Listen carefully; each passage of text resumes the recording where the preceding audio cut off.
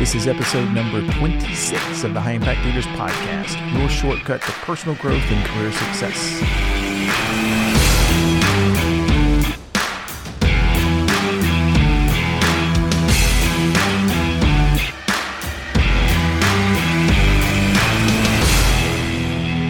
Everybody, welcome to episode number 26 of High Impact Leaders. I'm Doug Stannard, CEO of the Leaders Institute, and this is the podcast that helps people acquire leadership and management skills to really improve your career and generate that dynamic growth in your business. This is part two of a two-part episode on the important roles that a good leader takes on. Now, by the way, I mentioned this last week on the last episode, but if you take a look at the show notes at leadersinstitute.com, I've included a survey that you can complete to assess your leadership skills in each of the areas that we're going to talk about. And when you complete the survey, you'll be forwarded to the results so you can kind of see how you score compared to other leaders who listen to the podcast. The items that we covered last week and the ones that we're going to finish up with on this episode are those skills that if you strengthen them, will make it to where those people around you, the ones that work with you, the ones that work for you, they're going to see you as a good leader. By the way, the episode is brought to you by the Leaders Institute. In a few weeks, by the way, we are going to be releasing the new version of the High Impact Leaders Leadership Program. This is the program. We first rolled this out in 2002, and we've had over 50,000 people that have gone through the program over the last couple of decades. And the new release, though, is something that we feel is going to really revolutionize leadership training or leadership development worldwide. In the 2002 version, the one that I started back when I first started the Leaders Institute, it was an in-person leadership workshop, and they were really, really popular, by the way. I mean, that's basically all we did for the first 4 or 5 years that we were in business. And in 2008, though, we created the first online version of the program. So that was when YouTube was really starting to kind of come on the scene and everything. To be very blunt, though, I mean, to kind of level with you, the online version just didn't have the flair. It didn't have the real world application and the coaching that the workshops had. That getting that one-on-one coaching from an expert, it's really vital to this type of development. And that's one of the reasons why we're so excited about the podcast, getting you to kind of come back every week and covering something new that really helps. Now, though, with Zoom and other online presentation platforms, the newest version of the program it's really a hybrid that gets the convenience of the online training with the real world coaching from experts. Now, we're in the final stages of the beta testing for the program, but the results so far that we've seen, that they've just been outstanding. And I'll be kind of telling you a little bit more about this in the weeks to come. So stay tuned. All right, so let's get on with the rest of today's topic. So during the introduction, I kind of mentioned that the fifth one, the number 5 role, it's a little bit different than the rest of them, because up until this point, all of them have been related to what you would expect a normal leader, a normal manager to do. But number 5 is that you want to coach your team members to meet with each other away from the team leader. I mean, let's face it. I mean, we all think that we're really, really good communicators and we're really, really good leaders. However, our team members will always tell each other way more than they tell us. So one of the things that we started to do here at the Leaders Institute is I've started encouraging my team members each week to just reach out to one of the other team members every week. It's something outside of the normal, obviously they call each other and they talk to each other and they do the Zoom meetings, meet with each other in person if we're in the office. They do that kind of stuff anyway, but what I was encouraging them to do is to do something out of kind of the normal business day activity. So it might be meeting somebody for coffee or going out to lunch with a coworker that you don't go out to lunch with, or just stopping by the office or doing a Zoom call out of the blue, something like that, something that's impromptu. And so since each one of the team members is kind of given a different person to communicate with each week, that means that since each one of them has their person and the other person in the office has them, that means they're going to be meeting with 2 people outside of the kind of the normal business interaction. And they don't necessarily, those meetings, by the way, don't have to necessarily be work related. They could be anything. The point is to just build camaraderie and teamwork.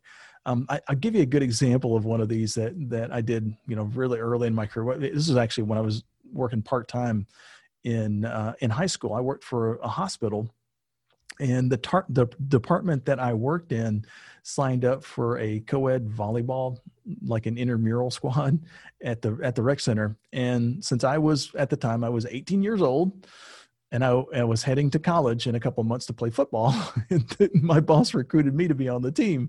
Now, I learned more about the folks that I worked with in that kind of 4 weeks, every Tuesday night or whatever it was, than I learned in the entire previous year working with them. It's you just kind of see people in a different light. You pick up on a lot of their humor that you may not see in the office and stuff like that. And I had a lot of fun, by the way. And just as an FYI, football and volleyball, they require two totally different types of athleticism. So we actually really sucked. But anyway, but the point is that we had fun and we built some camaraderie, and you want to encourage your team to do that as well.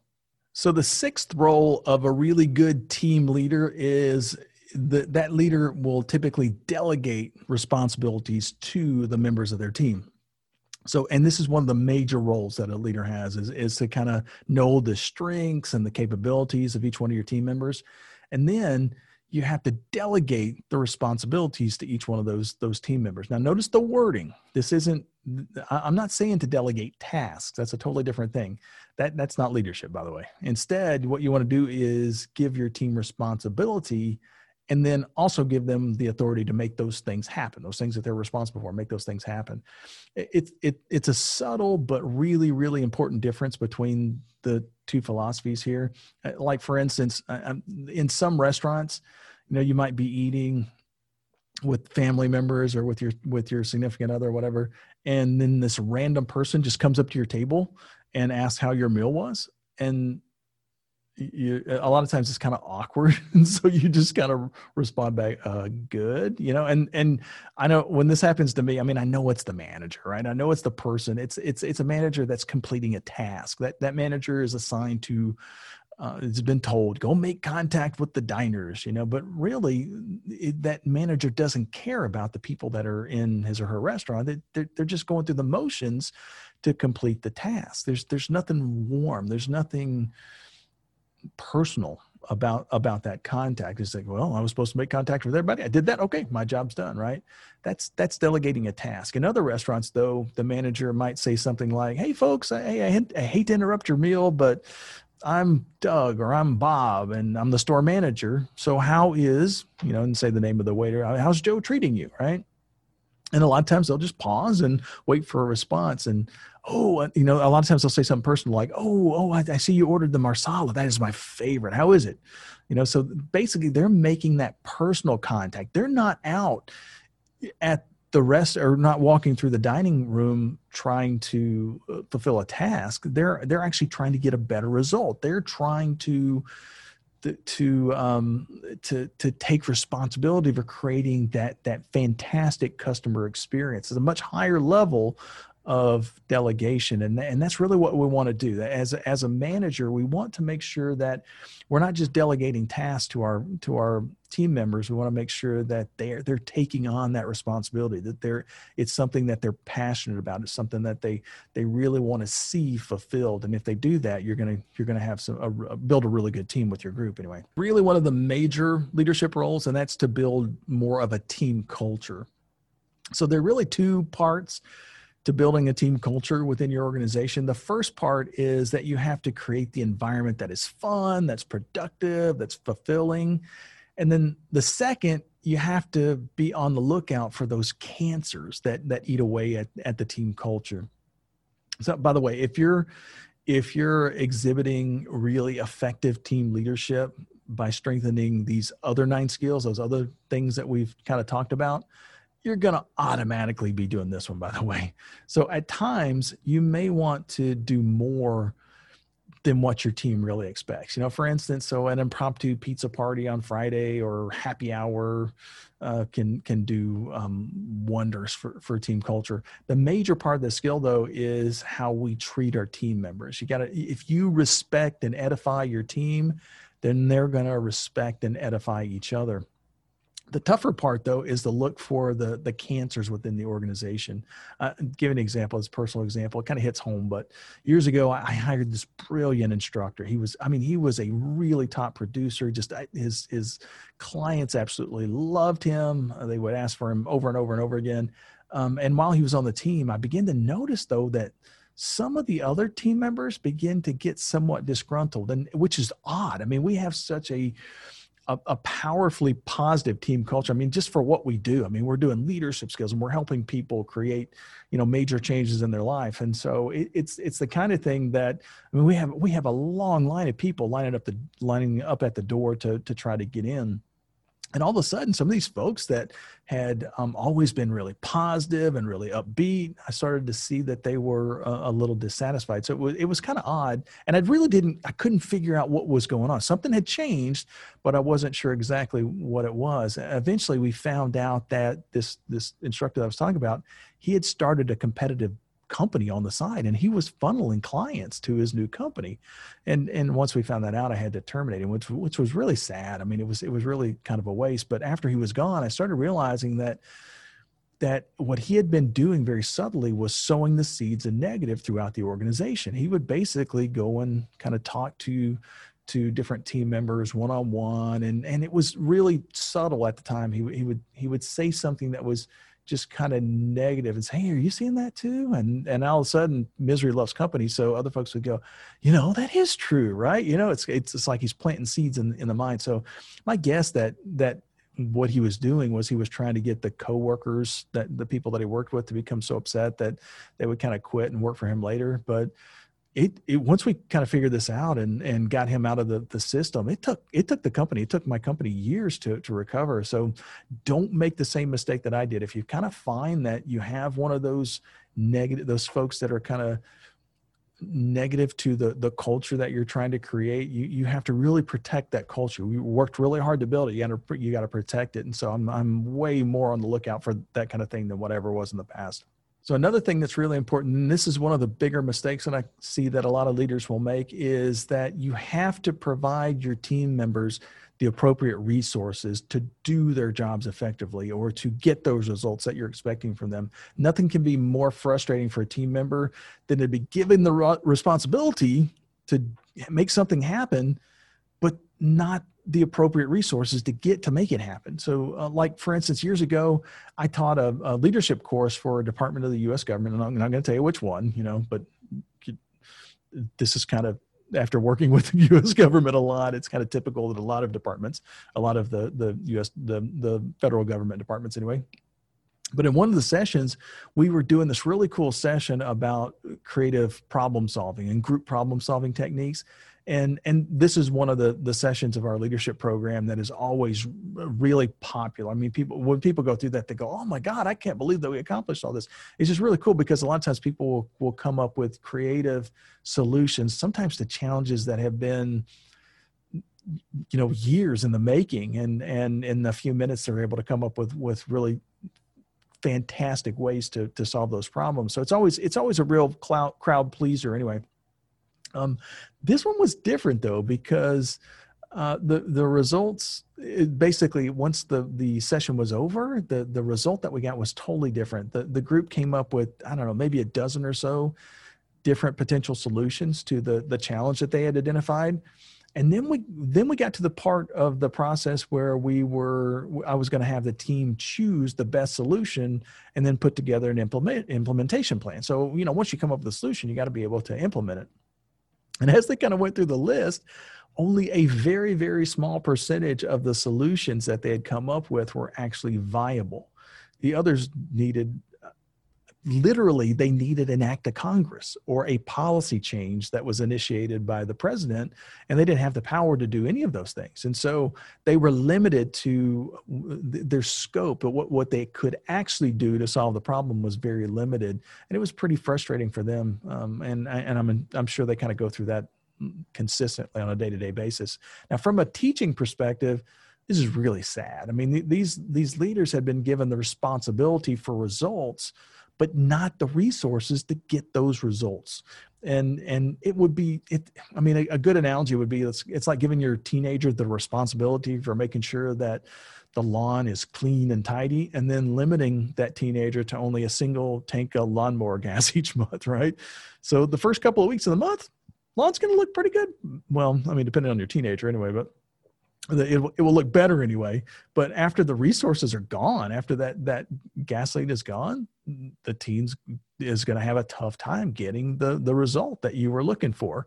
So just keep in mind that is really, really important in the leadership part of the puzzle, is to make sure that your team has the appropriate resources to get those things accomplished that you're assigning to them to accomplish.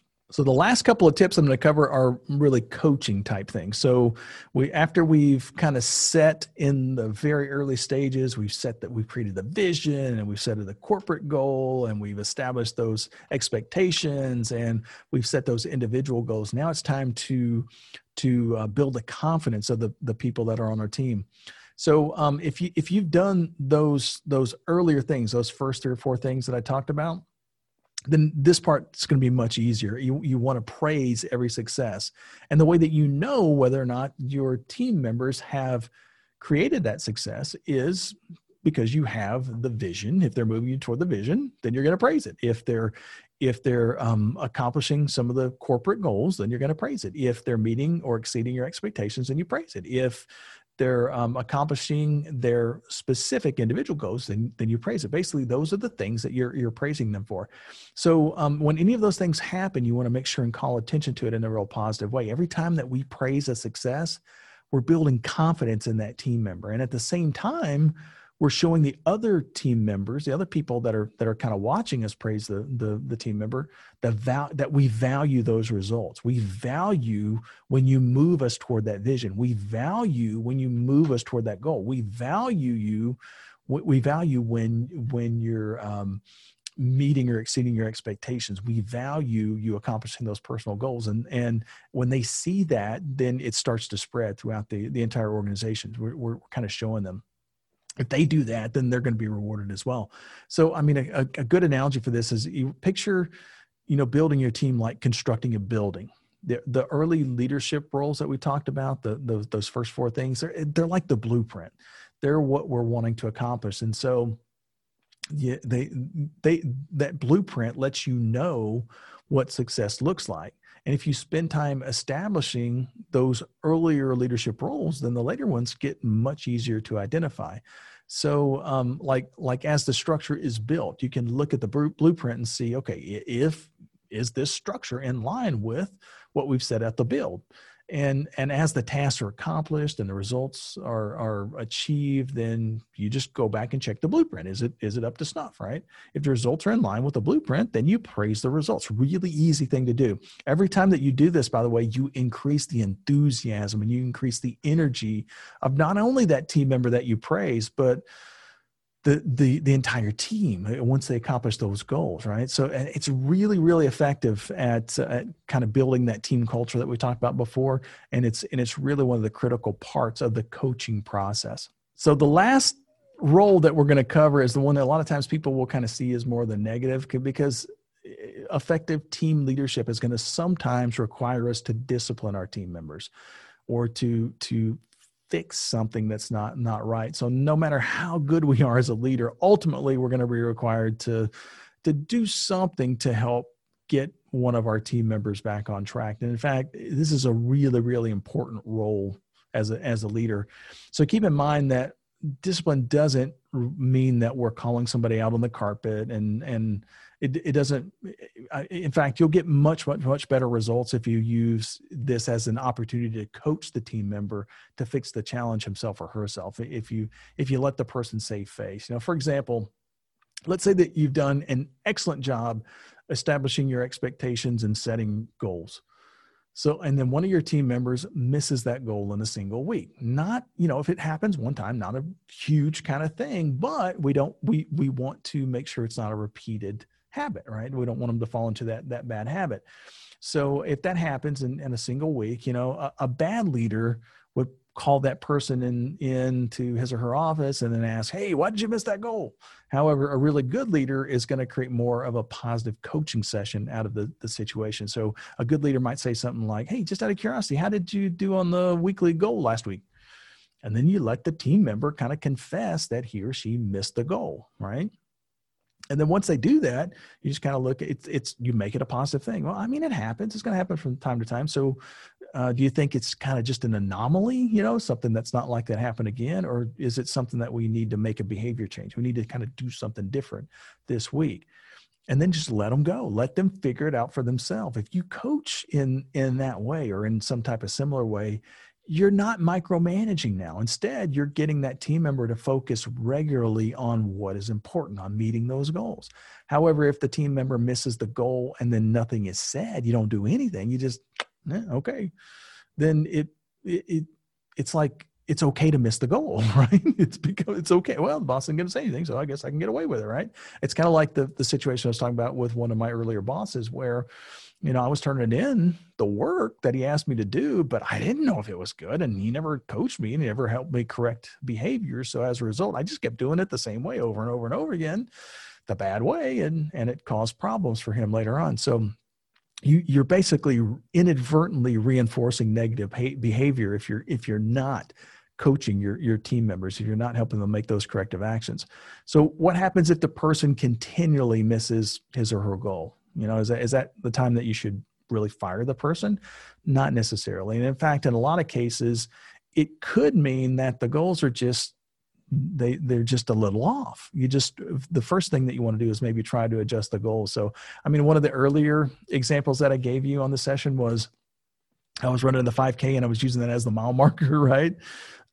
Let's say that I'm training for a 5K and I set my goal that, let's say I'm going to run 2 miles a day, or I'm going to run 2 miles every other day for a week. And I want to average, let's say I want to average an 8-minute mile in each one of those miles that I run. And at the end of the first week, I don't get anywhere close to 8-minute mile. I'm like 10 minutes and 30 seconds. But let's say the first time I was 11 minutes, I averaged 11 minutes. And the second time, 10 minutes, 30 seconds. And then the third time, 10 minutes. Well, I got better each time. So that's not necessarily a negative. It just means that my 8-minute goal was maybe a little on the unexpected. For my age and the way that I run, probably a little high. Probably set that goal a little bit in a little bit too optimistic way, and so I adjust the goal a little bit. So if I was averaging 10 minutes 30 seconds, but I did run one of those or I did average a 10-minute mile in one of those sessions, maybe next week now I adjust the goal to 10 minutes. And then maybe a couple of weeks later to 9.5 minutes. And then a couple of weeks later to 9 minutes. And then maybe a month later down to 8.5, right? And then a month later to 8. Over time, I can accomplish that goal that I originally set out to do. So it doesn't mean just because a person kind of misses his or her goal continually that they're a bad worker or they're not doing what you expect them to do. Sometimes it's a matter of adjusting the goal a little bit better. And that's one of the things that good leaders really, really do. Anyway, so those are 10 things that you can do as an effective leader, those roles that you want to take on. And if you focus on those 10 things one at a time and really make those a part of what you do as a manager or a leader, then people are going to want to work with you and want to work for you. And you're going to create that team culture that you really, really want in your organization. All right. So thanks a lot for being a part of the High Impact Leaders podcast. Hey, don't forget that we actually have a survey set up where you can actually compare your leadership skills in these areas to other people that are listening to the podcast. So if you go to leadersinstitute.com and just if you go to the search bar, just type in the title of this podcast or this session, and it should come up right away. And there'll be a survey right at the bottom of it. And it's kind of cool. You can kind of see, hey, I always thought I was a pretty good leader, but let me see how I compare to other people in that kind of listen to the podcast. Anyway, so have some fun with that, and we'll see you next week on the High Impact Leaders podcast. Bye, y'all.